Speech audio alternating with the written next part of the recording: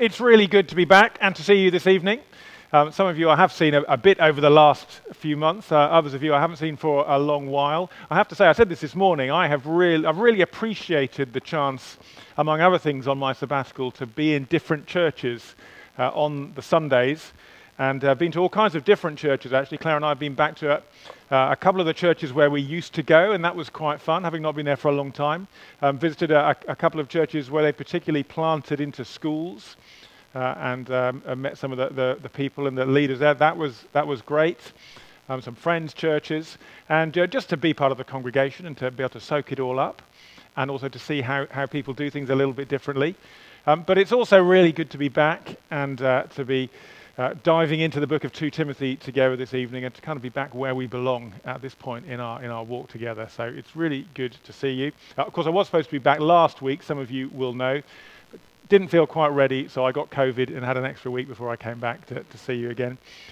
And today it's been really good to be at all the services and to go and see Living Hope in Thurmaston this afternoon, where they had a visit from Bishop Saju, which was really encouraging as well. Without further ado, let's dive in. And if you can keep that passage open in front of you, whether it's in one of the journals or in one of the Pew Bibles, that would be great. The story goes that there was a husband and wife, and they planned a holiday to Spain together. But it was one of those couples where they were just both ridiculously busy. Both of them were working, all kinds of hours. And when it came down to it, it turned out they'd arranged this holiday. They couldn't even travel there on the same day. They had a bit of a diary fail.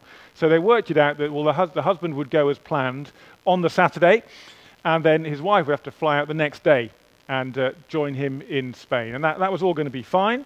So that's what the husband did. And he went out on the Saturday, he flew to Spain, and on arriving at the hotel, he thought, I know what I'll do. I'll just send my wife a message to explain that I'm safely here. So he got out his laptop, but he accidentally mistyped her email address into the address bar on his laptop without realizing, and sent off the email.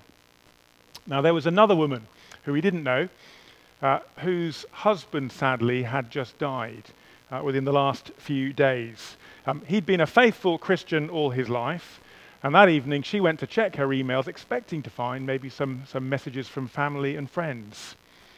But instead she found this: "To my loving wife, from your departed husband.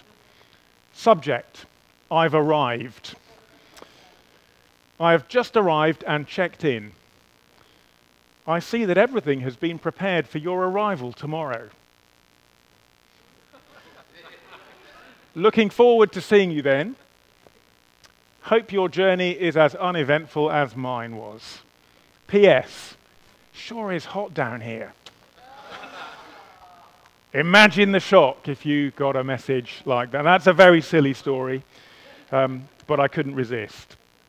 But more seriously, unless it's happened to you, it is hard to imagine that being given the news that you're not just going on a journey tomorrow, but that your death is going to be imminent. But as Paul writes to Timothy, as you've probably discovered over the last couple of weeks, that is pretty much what he is facing. He knows that he's come to the end of his life, doesn't he? And he is approaching his own death. It's coming. And he knows it. In chapter 4, those of you who've read through the whole book, you may have spotted it. He says, "The time for my departure is near." And he doesn't mean for a holiday in Spain, even though he did have plans to get there at one point. He says, "I've fought the good fight. I've run the race. I have kept the faith." But he's now ready for the end and what will come next. But first, he writes this letter to Timothy, doesn't he? His young friend and his colleague in Christian ministry, who, as we've seen, is perhaps prone to be a little bit timid, maybe to be easily intimidated by others. And Paul knows that living as a disciple of Jesus is always tough. There's bound to be pressure. And for someone like Timothy, who has responsibility as a leader in the church, a church with some big flaws, and in a world where there was all kinds of persecution against Christians going on, it wasn't going to be easy. In fact, that persecution is why Paul was, at this point, close to meeting his end. Of that he's convinced. And so this, as far as we've got it, is the last thing that he writes. This is what he wants to say to his young colleague before he gets to the end of his life. And Paul wants to give Timothy some courage. He wants to pass on to him encouragement so that Timothy too might be able one day to say, I've run the race, I've kept the faith, just like Paul says here. And we need that too, don't we? We need encouragement to keep on going. As Christian disciples, maybe in the leadership roles that many of us have within God's church. And if that is any of us, this is real gold, as Thomas said, and as we've heard from Ali, for any Christian to read. It's gold, particularly if you're a leader in any way within God's church. And there's so much that is helpful here in living out our lives. This is the third one, and actually the headline is really simple for today, and it's this: Christian leaders are unashamed about Jesus. And we've been pointed to him in the songs we've sung this evening already, haven't we? It sounds like an obvious thing to say in one way. We'll unpack it a little bit. But to be a Christian disciple, and certainly to be a Christian leader, is to be unashamed about Jesus. You may have noticed Paul repeats this several times in the passage. So verse 8, he says, do not be ashamed of the testimony about our Lord, or of me his prisoner. And then in 11 and 12 he says, this is the gospel of which I was appointed a herald and an apostle and a teacher. That is why I'm suffering, yet it is no cause for shame. And then in verse 16, may the Lord show mercy to the household of Onesiphorus, because he often refreshed me and was not ashamed of my chains. Do not be ashamed of Christ. By extension, do not be ashamed of his apostles. And that is the big call for us here. And so as we just dive into the detail of this for a few minutes, it's one of those things where I think it's really good for us to get our heads out of our cultural assumptions as we begin a passage like this one. What do you think of when you think of being ashamed? What comes to mind if I say to you, what are you ashamed of? You don't have to call that out, because by its very nature, that's not a question you want to answer in church, is it? But you might be able to think of something. I certainly can. If I'm honest, though, I think I normally equate ashamed with feeling a bit uncomfortable or a bit embarrassed. I think of what might make me blush a little bit. And I mean, those things are things we can feel ashamed of, but what Paul's talking about here, I think, is a little bit deeper than that. For Paul, not to be ashamed to stand up for Jesus is not just about a feeling or about potentially being embarrassed. It's about potentially being killed, because he's not ashamed to say, yes, I'm trusting in Jesus. And of course, it's worth remembering, isn't it, that in the Roman world where Paul lived, and in many countries around the world, some still today, there are so many stories of Christians who've been unashamed of Jesus and the testimony about Jesus and his apostles, even though they know that it's risking real danger to themselves by being unashamed.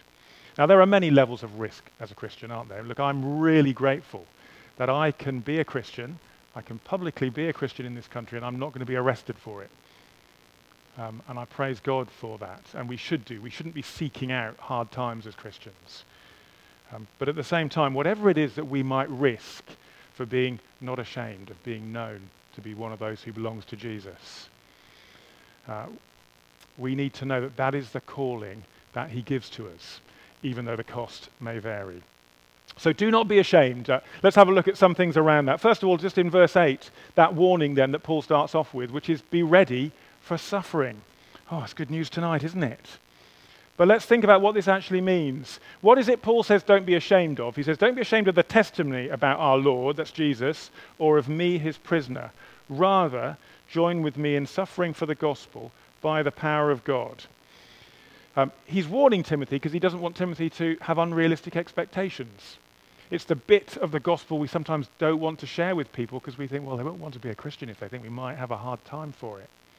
But Paul knows that if you're a faithful Christian and a faithful Christian leader, faithful Christian home group leader, faithful Christian church warden, faithful Christian worship leader, whatever it might be, sometimes it's going to hurt. If you've been in Christian leadership, you know that, don't you? In one way or another. But Paul says, be unashamed of Jesus. And be unashamed of me, he also says, his prisoner. And that needs saying too. If we trust in Jesus, we must also trust the ones he has sent, the apostles, his mouthpieces, who he gave the task of teaching and explaining to the church what it means to be a Christian. Paul, the writer of so much of the New Testament. There is a strand in Christianity, you might have come across it, which likes to kind of separate Jesus and Paul. I follow Jesus, not sure I like Paul. He's a bit of a misogynist, a bit of a fanatic, he's a bit harsh. I think when people say that, sometimes I think, have you read what Jesus says in the New Testament? Some of the things you probably like least about what the Bible says came directly from the mouth of the Lord, in fact. But in the midst of all of it, Paul was sent and called by Jesus as a herald, verse 11 says, which means someone entrusted with important news, as an apostle, which just means the one who's been sent, in this case by Jesus, and as a teacher, someone who's given that particular job of helping others to learn more about Jesus and know him better. And so to desert Paul is also to desert Jesus.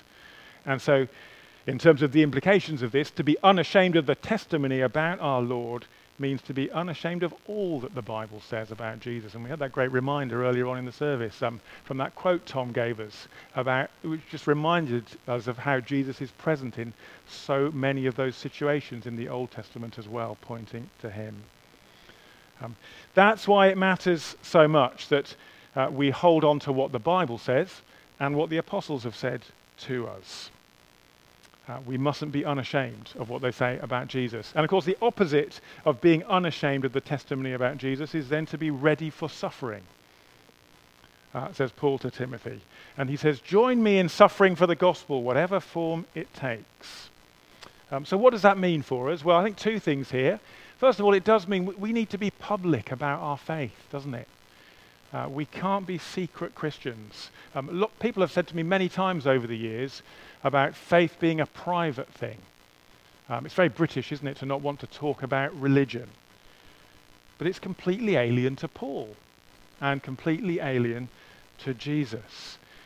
We can't think that if we understand the gospel. If we really understand the implications that the only way for people to find hope and life and eternity is in Jesus and in what he's done. That can't be a private thing that we keep to ourselves and don't share, can it? So at your funeral one day, what will people say about you? Just imagine the eulogy for a moment. Someone standing up to talk about your life, your best friend, someone in your family who's been given that task. What are they going to say? I really love it when I've been to a funeral. I've been to a few here, actually, in St. Luke's, where it's very obvious and it's pointed out that the thing which everyone knows about this person is that they trusted in the Lord, that they were a Christian. And there are testimonies of how that's affected other people's lives. And it's just been something which has been apparent in how they lived their lives and what a difference it makes. Is that what will be said about us? Do my friends and my neighbours really know what Jesus means to me? And, to my shame, I do wonder that a bit sometimes. I mean, of course, my friends know I'm a Christian. It's pretty hard to hide it when you're in my job, isn't it? Although some people might ask questions in some cases, I don't know. But do they really know? Have I let on what knowing Jesus means to me? What a difference he makes to me? And if I haven't done that, why might that be the case? Is it because I'm afraid to join Paul in his sufferings? I don't really fancy that. Is it because I'm a little bit ashamed of the Lord, even though I know I shouldn't be? Christian leaders should not be ashamed of Jesus, but realistic about what it might mean. But the second thing here, and this is the encouragement, in case that all sounds a bit serious and tough. Paul is not saying, look, you need to be tough enough and robust enough and strong enough and confident enough to just stand up and be not ashamed. Look, he says, join me in suffering for the gospel by the power of God. How easy just for us to skip over those words. He's not saying, you can do this, just screw up your confidence, you can do it. He knows we can't do it, but he knows that the Spirit of God in us can do it within us. And that leads us into the rest of this passage. I've spent quite a bit of time on verse 8. Don't worry, I'm not going to spend the same amount of time on the next 9 verses. Secondly, if we're going to be not ashamed of Jesus, we need to remember who it is that we're trusting. So verses 9 to 12 here, which point us fantastically to Jesus and who he is. Verse 9, he has saved us and called us to a holy life, not because of anything we've done, but because of his own purpose and grace. This grace was given to us in Christ Jesus before the beginning of time, but it's now been revealed through the appearing of our Saviour, Christ Jesus, who has destroyed death and brought life and immortality to light through the gospel. That is such good news, isn't it? My salvation and my calling as a believer who belongs to Jesus has been granted to me by him and by what he has done. He has dealt with my sin. He has called me to a new life, a holy life, and it's got nothing to do with me or how well I've turned out. And it says there, did you see, this grace was given us in Christ Jesus before the beginning of time. Isn't that amazing? Paul is saying to Timothy, your name was written in his book of life before you were even born. He knew you. He knew what he was going to do in your life. Just insert your name in there for a moment. That is what the Lord says to you. Jesus has done it for you. You belong to him by grace from before the beginning of time. And now it's been revealed, as Paul says, through the life and death and resurrection of Jesus. Why would we be ashamed of a God like that? And one of the themes of the reading that I've been doing in my sabbatical, one of the things which has kept on cropping up has been this reminder of how tempting it is to think that as Christians, and especially Christian leaders, we need to try and be as resilient and strong and impressive and able so that people admire what we do and what we're able to achieve as we can be and as we can do. But that real Christian leadership is about being those who depend on the work of the Spirit in our lives, and that although we are weak and acknowledge that we are, by God's power, he does remarkable things. The bottom line for Christian leadership is that it's all about trusting in Jesus to do what we cannot. And he takes people like me, and he takes people like you, and he does remarkable things. And verses 11 and 12 help us to see a little bit of what this looks like. What is it we need to trust Jesus with? Actually, I want to say verse 12 is probably our key text in this passage for tonight. One you might want to write out and remember. Verse 11, we're told Paul is the herald of the gospel, the apostle and the teacher, like I said, sent by Jesus. That's why he's suffering, but he's not ashamed of his sufferings. Why? Because he says, I know whom I've believed, and I'm convinced that he is able to guard what I have entrusted to him until that day. That day is the day Jesus returns. Paul he knows him, he is confident in him, he is confident particularly that he can guard what Paul has given to him to look after. What has Paul entrusted to Jesus? It's his life, isn't it? He's given him everything. He gives it to Jesus. Wherever it leads, it sounds crazy, and it would be crazy unless what Paul says here about Jesus is true. Why would I live for Jesus? Why do many of us seek to live our lives for Jesus? Falteringly, sometimes we get it wrong. Why would we do that? Because we know, verse 12, whom we have believed. Now, Paul knows that firsthand. He's met him. He has a relationship with him. And that's the only basis for entrusting him with everything, to know him for ourselves. That's why you might remember Paul's prayer for the Ephesian Christians in chapter 1 of Ephesians, this place where Timothy's been sent, is that they would know Jesus better. That's what they need, first of all, that they would know the hope to which he has called us. And a couple of chapters later on, that they would know how wide and high and long and deep is the love of Christ. When we know him, when we've experienced that for ourselves, then we're able to begin to trust him with our lives and see what he will do. So if the big point tonight is don't be ashamed of Jesus, don't be ashamed of his gospel, if you're sitting there thinking, that's all very well, but how can I do that? How can I get there? I want to say the first step is to come to Jesus and pray to him that we would know him better. And as we get to know him, because he will answer that prayer, we will be able to say with Paul, I know whom I have believed, and I am convinced that he is able to guard what I've entrusted to him until that day. I know that having given him my life, having given him everything, that my life is now safer than it could ever have been before. There was a thing if you were here this morning in church when we were looking at Luke 16, about do we store up everything for our retirement, or do we store up everything for eternity? When we know Jesus, we know that we can trust him with eternity. He is able, even if I am not. Lastly and briefly, what does the unashamed Christian leader therefore do? Verses 13 to 18. He or she guards the gospel. That's the task. What you've learned from me, Paul says, keep as the pattern of sound teaching. It's another reminder. I don't have time to labour this one tonight because I'm nearly out of time. But just to note in passing, this is so important. Paul and all the apostles were sent by Jesus to teach the first Christians about him with the good news. They were given authority. The church exists today because Christian leaders down the ages have done that. They've passed it on around the world and down through the generations. And one of the reasons why I'm still an Anglican, still a part of this Church of England that we're a part of here at St. Luke's instead of another denomination. The Church of England is not perfect, is it? Many of us know that only too well. It's not the best denomination. I don't think it is. It's got some pros and some cons. But its foundations are still sound. And they are things like the Book of Common Prayer, which we don't use directly in our worship services usually because of the old language. Something called the Ordinal, which is where it sets out what it means to be a Christian leader in the church. And some old texts called the 39 Articles of Religion, which remind us where our beliefs come from. And they're all about what Paul says here. They're about guarding the good deposit of the apostles' teaching and guarding it with the help of the Holy Spirit who lives in us, verse 14. And again, verse 14 is a beautiful verse, isn't it?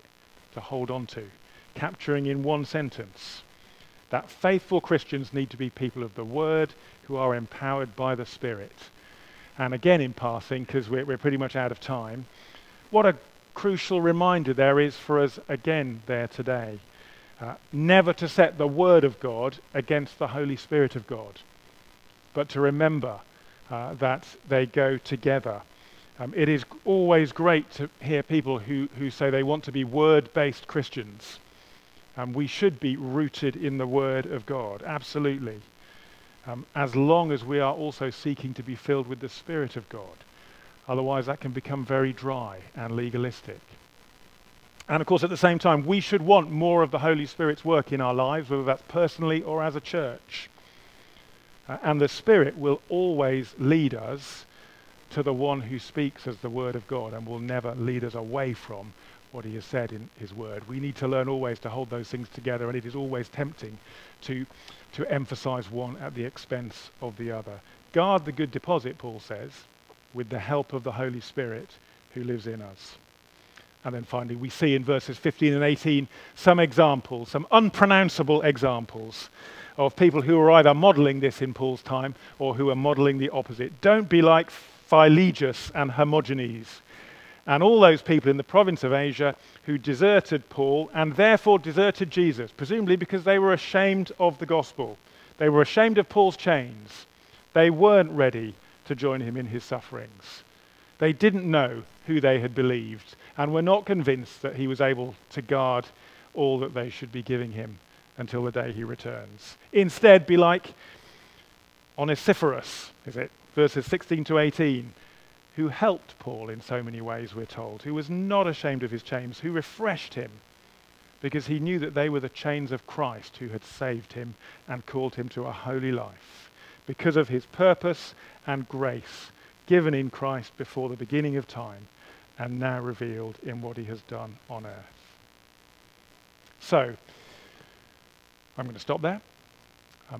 Let's just take a moment of quiet just to reflect. Keep that passage open in front of you, would you, for a moment. And what is it that the Lord wants you to take away from a passage like this one today? You can forget about many of the things that I have said. That's absolutely fine. I'm going to give you a moment or two of quiet. You might like just to reflect back on what Paul says here about being unashamed. have a look again at verse 8 and verse 12, no cause for shame, and verse 16. Or maybe you just want to focus in on verse 12 for a moment or two as we pray. And that great verse, I know whom I have believed, and I'm convinced that he's able to guard what I've entrusted to him until that day. Is there something in there you just want to pray to Jesus about? Or thirdly, perhaps you want to go for verse 14. Maybe because you're in a leadership role, and you're aware of the challenge there, where Paul says, guard the good deposit, guard it with the help of the Spirit. So just a minute or two, just to reflect and to pray quietly, and then I'll lead us in a prayer.